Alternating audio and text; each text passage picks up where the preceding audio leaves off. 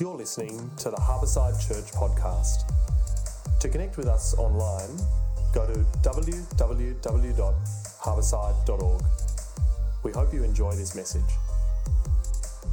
Morning, church. The passage this morning is from the book of Matthew, chapter 13, from verse 44 to 46. The kingdom of heaven is like treasure hidden in a field. When a man found it, he hid it again, and then in his joy went and sold all he had and bought that field. Again, the kingdom of heaven is like a merchant looking for fine pearls. When he found one of great value, he went away and sold everything he had and bought it. Nice short reading. Thank you, Tani. Good morning again and welcome to Vision Sunday. It's great to see you here. Man, that smells good. Are you going to be okay for the next 20 minutes? Okay, I'm lying, 30 minutes. Smelling that, are you going to be all right? Okay, we'll see. We'll see how we go. That smells good. Thank you to the team putting that lunch together. Please stick around. Welcome to Vision Sunday. A particular Sunday in the year. I think it's appropriate. It's at the start of the year where we stop and we focus. I like that team huddle illustration, Ali. That's helpful. As we focus on our vision. How good was that vision video? How cool was that? Did you see yourself in it? My kids saw it and all they were concerned about was how many times were they in the video? It's great, isn't it? As Ali said, we have a mission statement that is proclaiming the hope of Jesus to Mossman and beyond. But that vision video, it's a whole page, it's like 500 words, all the text. That's what we want to see. That is proclaiming the hope of Jesus to Mossman and beyond, lived out. That's our dream. That's what we'd love to see here. And it's happening. But here's the thing, we ain't done. There's so much more to do. And that's part of what I want to talk about today. Today, I want to ask us to dream. Not fall asleep and have a dream, okay? To dream with your eyes open, to dream. Picture with me, imagine with me what this church can look like. And imagine, think about, consider what our part could be in reaching that vision, in accomplishing that vision. Vision Sunday, it's a chance to remind each other what we're on about and ask, hey, how can I be involved in supporting that vision? How can we commit to what we're hoping that God is doing here in Mossman? Josh, our eldest, he has been wearing glasses for quite some time. And a little while ago, he said, I think my glasses are pretty dirty. Do we have any lens cleaners? And maybe that was the first time I'd asked to clean them. I don't know. And so we showed him the lens cleaners and he took them off and he cleaned them. He put them back on and he said, whoa, they were really dirty. I can really see clearly now. That's what today's about. Every organization, group, NGO, church, individual, we get busy, don't we? We get distracted, right? There's so many things coming at us, good things, bad things, everyday normal things, and our lenses, if you will, our lenses get a bit dirty. Today, we want to take off those glasses, give them a good clean, and refocus. Church, what are we doing? What are we here for? What are we on about? To help us think about that, we're going to look at two short parables that Jesus teaches that Tani read for us. I love Jesus' teaching. I love his parables. So simple yet so profound, aren't they? So short. My message not going to be as short as Jesus' teaching and not quite as skillful as him. But can we look at these two parables? And in the back of our minds, let's think about the vision of this church and how we can be a part of it. What does God want us to do here? Let's check them out together. We're on. Okay. Verse 44, this first pithy little parable, the kingdom of heaven. It's like treasure hidden in a field. When a man found it, he hid it again, and then in his joy went and sold all he had and bought that field. The kingdom of heaven. It's a term used a lot in the Gospel of Matthew, Gospels of Mark and Luke. They use the kingdom of God. What does it mean? Jesus is the king in a new kind of kingdom, which we as Christians belong to. We now live in it. It will come in its fullness when Christ returns. And a question Jesus often talks about is, what's that kingdom going to be like? Where Christ is king, where we as believers, we belong. What's it like to be under his rule? Do people flourish? What's he like as a king? It's where he rules. It's where we belong. What's it like? In this parable, Jesus says, well, it's like what? Treasure. It's like treasure. What comes to mind when you hear that word, treasure? Maybe like an old school treasure chest full of gold coins. If you're a Fortnite player, it's full of treasure chests. Am I right? Yeah, am I right? Yeah. Most people don't know what I'm talking about. It's full of treasure chests. What do you think about, right? It's something that you would guard, yeah? Something that you would guard maybe even with your life. Of course, it's meant to be something of immense value, priceless, irreplaceable. We took the family to see the Pharaohs exhibition at the Australian Museum. Anyone been to that? It's fantastic. I love that stuff. I can thoroughly recommend it. Talk about treasures. My mind was blown. Right? The jewelry particularly got me. The workmanship, the precious stones, precious metals, these things are thousands of years old. When you think about priceless, that's where my mind kind of goes. Imagine what the archaeologists would have felt uncovering these treasures. Incredible. Immense value, priceless, irreplaceable, incomparable. The kingdom of heaven is like treasure, hidden in a field, hidden. It's funny. Hidden. It's funny to think about. But when you think about it a bit more, yeah, okay, it makes sense. There is a hiddenness to the kingdom of God, isn't there? Right? It's to Jesus, to the gospel, to the good news. It may not be completely plain. It may not be staring us in the face. Something, in a way, it needs to be found, uncovered, revealed. But of course, it is findable. Because both people in the parables find it, don't they? Let's look at the first one. A man, he's working in the field, digging away, right? Digging away with his shovel, and thunk, hits the treasure. Now, this man's probably a poor guy, a day laborer. You know, wealthy people don't dig in other people's fields. He's a day laborer. And what's on his mind? Everything, nothing, but certainly not, I'm about to find something of immense value. Going about his business, digging, thunk, hits the treasure. He accidentally comes across it, digs out the chest, opens it up, discovers it contains immense value, looks at the contents, and what does he do? Sets it aside and just goes back to work. No, of course not. His encounter with the treasure completely changes the course of his life. When a man found it, he hid it again, and then in his joy went and sold all he had and bought that field. He hides that treasure again. And what does he do? Man, it's extreme, yeah? Takes extreme, drastic action. If he was married, I picture him going home, speaking to his wife, rushing in, darling, you're not going to believe it, but my eyes have seen something of immense value. So much so that everything in this house, including you and the kids, should be sold. No, maybe not you guys, but everything, compared to what I've seen, everything else, it's like ashes. We've got to sell it all to get this. I wonder what her response would have been. Imagine if your partner, if you're married, your partner came home and said the same thing. Or maybe a parent or a good friend or a child. What would you think? If someone said, I have seen something of so much value, everything else that I own, I'd trade it in a second. One word comes to mind for me, reckless. And I reckon if you're honest, that's what you'd be thinking too. Really? Slow down a minute. This is extreme. This is a little bit reckless. A little bit reckless. To us, it seems extreme and reckless. To the man in the parable, though, it seems like the most logical response in the world. Okay, next parable. Let's have a look. Very similar, and yet we've got a different character. Jesus teaches, again, the kingdom of heaven is like a merchant. That's like a business person. A merchant looking for fine pearls. When he found one of great value, he went away and sold everything he had and bought it. Okay, last guy, day laborer, kind of poor. This man, merchant, businessman, wealthy, cultured, educated, different part of society. He looks at life very differently. And what's he doing? He's on the hunt, isn't he? He's on the hunt.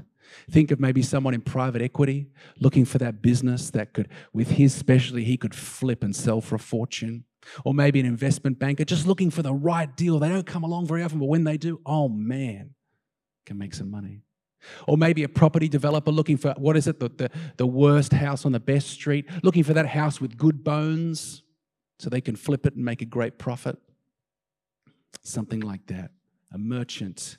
He knows his stuff.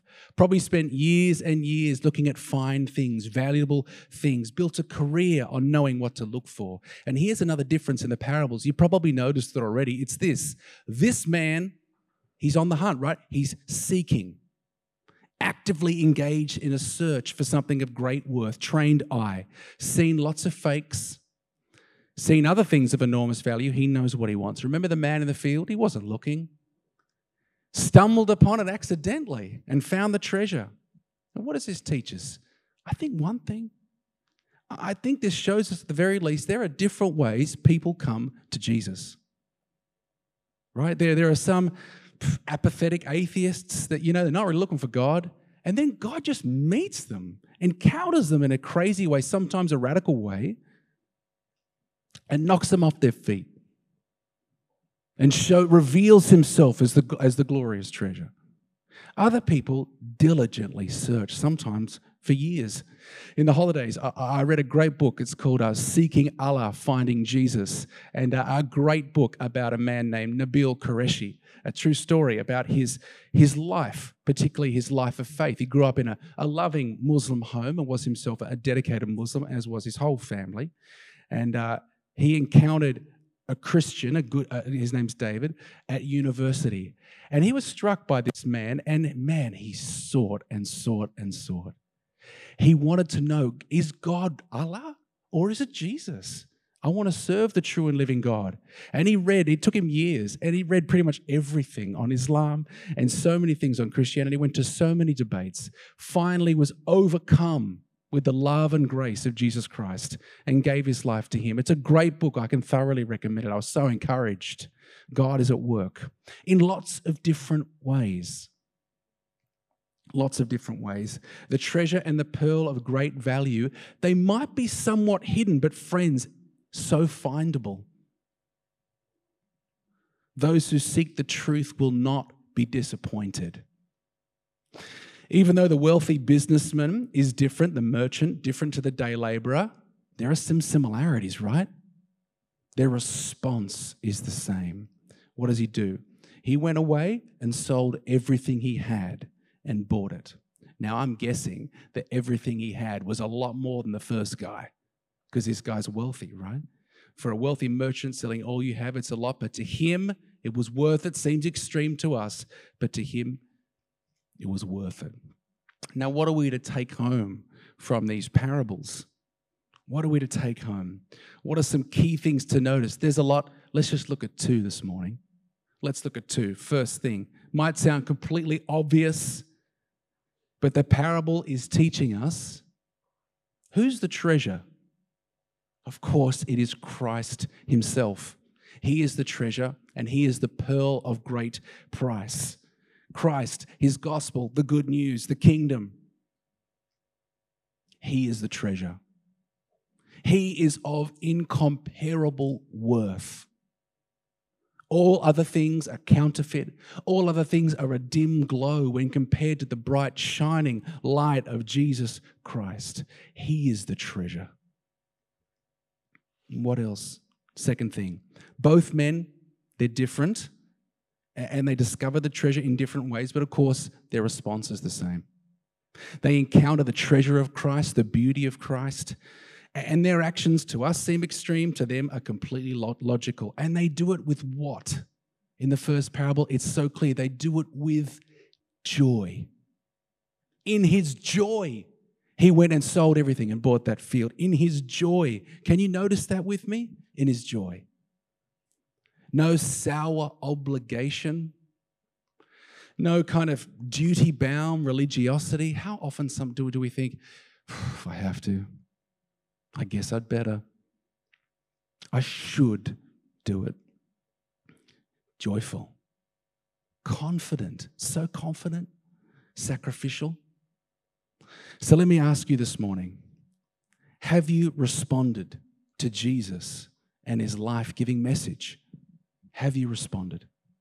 Do you recognize Jesus as the treasure above all other treasures? Do you recognize him for what he's worth? If not, can I ask you, why not? Maybe you're like the merchant. You've been seeking. You've been reading. You've been trying to discover. But can I ask you, if that's you, what else are you hoping to find? What else are you hoping to find? Are you hoping to find more peace, more rest? Are you hoping to find someone more loving, more generous, more merciful, more compassionate, more full of grace than Jesus Christ, the Son of God, who gave his life for you in place of yours so that you could be part of his family? He is the great treasure, is he not? For those of us who have responded to Jesus' offer of forgiveness, who've accepted, who've received his mercy and grace, here's a question for us this morning. What should our lives look like? What could our lives look like if Jesus was our great treasure? Can we for a moment examine our lives in the light of the glorious treasure of Christ that we now have? Here's a question for us as a church, together, as a community, as a body on Vision Sunday. It's this: what does a church that treasures Jesus look like? Isn't that a great question? A group of people who respond like both people in the parable. Imagine a group of people who are just on fire thinking, I have found something of incomparable worth. Everything else to me, their priorities are centered around Jesus Christ being the treasure. Imagine what a community of people like that could look like, could be. Gets me excited.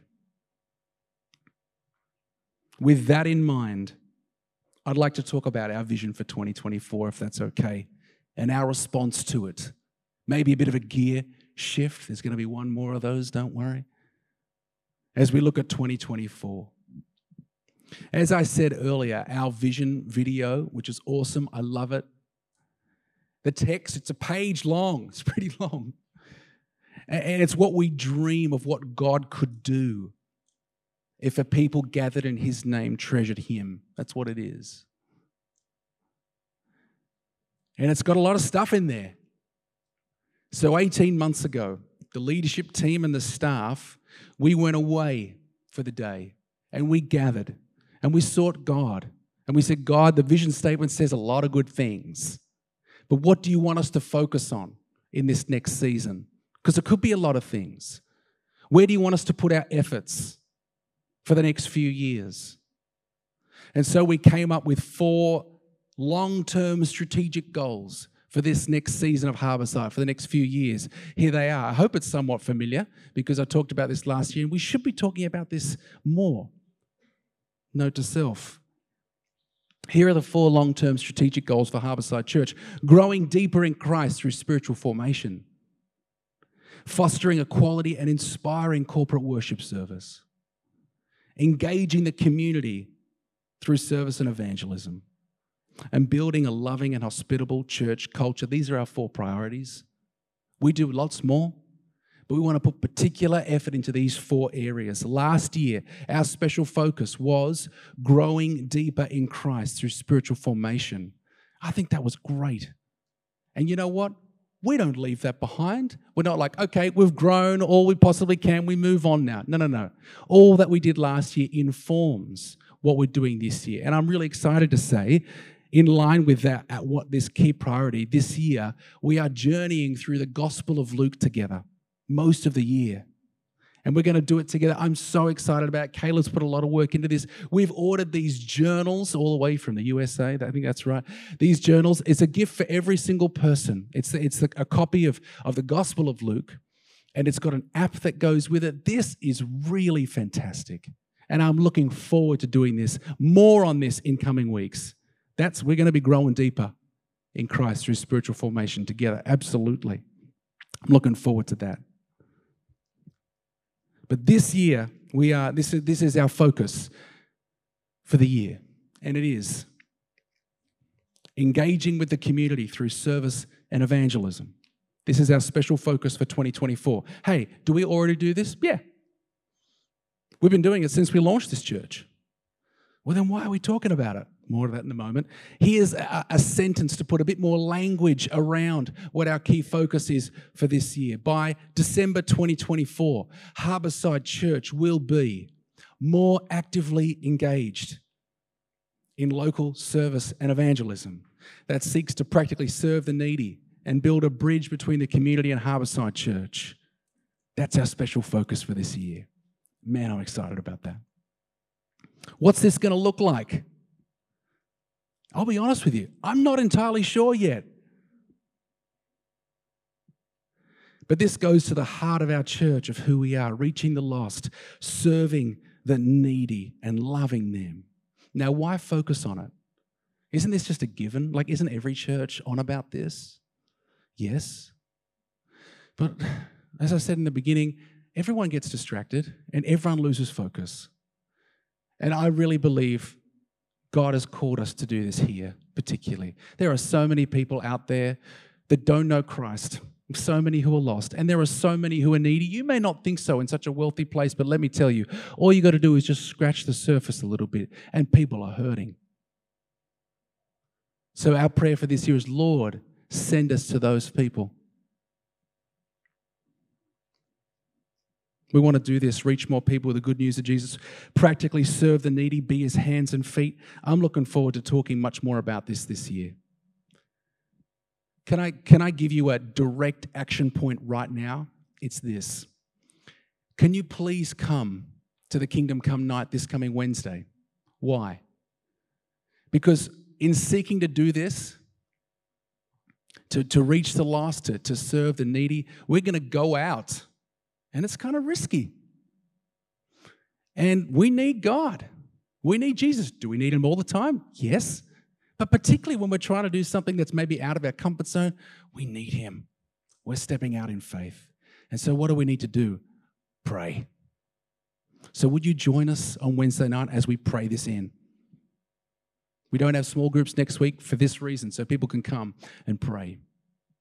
I'm looking forward to serving the needy and sharing the gospel this year. I tell you what, on Christmas Day, we were sharing about our years with our family, and I was telling people about Serve Sunday. Do you remember Serve Sunday last year? Yep. Can I get some nods? 17th of December, where we had a short service and we cleared the chairs and we wrapped presents and we made cards and we got 110 gifts and we gave them to 110 homeless young folks. How good was that? And I was telling family about it, and I just couldn't get through describing what happened on Sunday because I choked up 3 times. I couldn't get through it. And I was just struck by the emotion of it. I was floored. I was so proud. Can I say that? I was so proud of our church that we did something so special for people in need. And I'm looking forward to doing more of that this year. Can I get an amen? Amen. Amen. So we're going to try some things this year, and we're going to be more prayerful, and we're going to take risks. And you know what? Some things might flop. That's okay. That's what happens when you try things. We're secure in Christ, so we can take a risk. Okay, there's so many things to get excited about this year. I'm not going to list all of the ministry opportunities. You'll hear more about them in the future. But I want to talk about something, a particular invitation to those folks that call Harbourside Church home. I want to invite you to partner with us financially in this vision, to financially invest in the vision of this church. In other years, I've talked a lot about serving, about joining a serve team, about stepping up and serving. I've talked a lot in past years about prayer. Nothing happens in this church without prayer. And are those 2 things still important? Yes, they are. Please join us in those things. But particularly, I want to talk about finances this morning, as you'll see why. Because there's a need. There's a need. And as your leader, I need to bring that before you this morning. If you're new or visiting with us this morning, I'm sorry your first experience of church here is of the pastor talking about money. Sorry about that, but we've locked the doors. Okay. I'm sorry about that, but here's the truth. I've had a few people come up to me semi-recently and say, hey, we don't talk about money very much. Well, here we go. The last time we had an update was November, and the time before that was March. And I'm learning, I don't think that's enough, actually. I don't think it's enough in terms of communicating well with the church. And I don't think we teach about it enough from God's word either. Caleb said this morning, well, you know what? Jesus talks a lot about money in the Gospel of Luke, so here we go. It's going to be a great year. So let's talk a bit about this. Being a Christian means following Jesus with every area of our lives, including our finances. So let me give us an update, and then I'm going to give us a clear invitation. Here we go. All right. We work on a financial year budget, okay? In July of 2023, we budgeted $431,000 in tithes and offerings, that is giving from the congregation. That's not our full budget. Our full budget's a bit more. There's a tiny bit of other income, rentals and other things. But today I want to just focus particularly on the regular giving, that is tithes and offerings. Now, that was a stretch number, $431,000 for this financial year, because starting out, we were averaging about $30,000 a month in regular giving. So we hoped to see an increase in the giving as we grew to reach $431,000. This graph kind of roughly represents that plan. Our actuals for the first 6 months show us that we actually haven't grown that much in our regular giving. We have flatlined. We started at about $30,000 in July, and we're still kind of at that, just a tiny bit above it on average. Why is that? Well, I think there's probably a few reasons, but here are two. First one, I've already talked about. I don't think we've done a good enough job in communicating with you. We should have communicated that we were flatlining earlier. I'm sorry for that. That changes today. We are going to regularly update the church monthly, going to do it creatively and practically and from a spiritual way. We need to do that. We need to do better in that. So I'm sorry. I think the second reason is maybe people assume that a church in Mossman is just flush with cash. Maybe. So here's what we want to see. We want to see our regular giving jump to $36,000 a month. $36,000 a month in tithes and offerings, I think, is a doable number. As steering committee and some staff, we've met together, we've thought through this, we've prayed through it.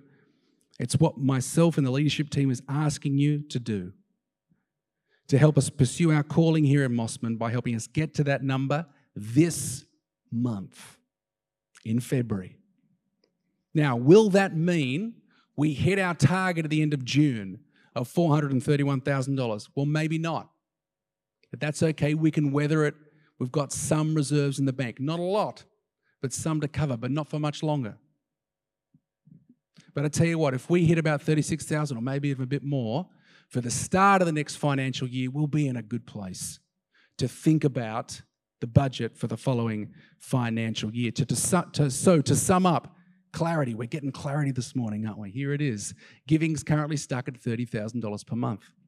We need giving to get to about $36,000 a month to cover our ministry budget. All right. We've communicated. Great. We're going to finish in a moment. Appreciate your attention on this morning. Thank you. How are we going to do that? How are we going to do it? I want to talk about 3 principles about money that I think about a lot when it comes to following Jesus with our finances. And I don't think we should be awkward about this. As I said before, following Jesus with every area of our life, that includes our finances. So let's have an honest conversation. Here are 3 things I think about a lot when talking about money. The Apostle Paul in 2 Corinthians 9 says this, remember this, whoever sows sparingly will also reap sparingly, and whoever sows generously will also reap generously. Each of you should give what you've decided in your heart to give, not reluctantly or under compulsion, for God loves a cheerful giver. First principle from this is really short, generosity. It's clear, isn't it? Generosity. Right? As followers of Jesus, we're free. I'm no longer a slave to fear. I'm a child of God. So we are free to be as generous as we want. People talk a lot about 10%. Or, other percentages. Yeah, you can talk about that if you want to, but I think the New Testament talks a lot about generosity. That's the principle. That's the principle, generosity. A question for us, when we look at how much we give our local church, would you call it generous? Would a person who's encountered the treasure of Jesus, what would it look like to follow Jesus with their finances? What a question to think about. A stingy giver? What does it say about our hearts? Do we give sacrificially? Okay, a second principle to think about is thoughtfulness. I really like this. What does Paul say? Each of you should give what you've decided in your heart to give. I really love that. What does that mean? It means we're to be thoughtful, discerning, right? Think about it. Don't be flippant. I remember when I was a new Christian, for too long, I'd turn up to church, it's before direct debit, and the plate would come around, I'd just kind of give whatever was in my pocket because I'd forgotten to go to the ATM or beforehand, right? Is that deciding in your heart? Is that being thoughtful? No, it's not. I'm going to ask you to do what Pip and I did earlier this week. We sat down and we asked each other, can we do more? Can we increase our giving? Now, the answer may have been no. It was yes, but we don't know, but we're asking you to be thoughtful. How can you know if you're being generous if you actually don't do the math, right?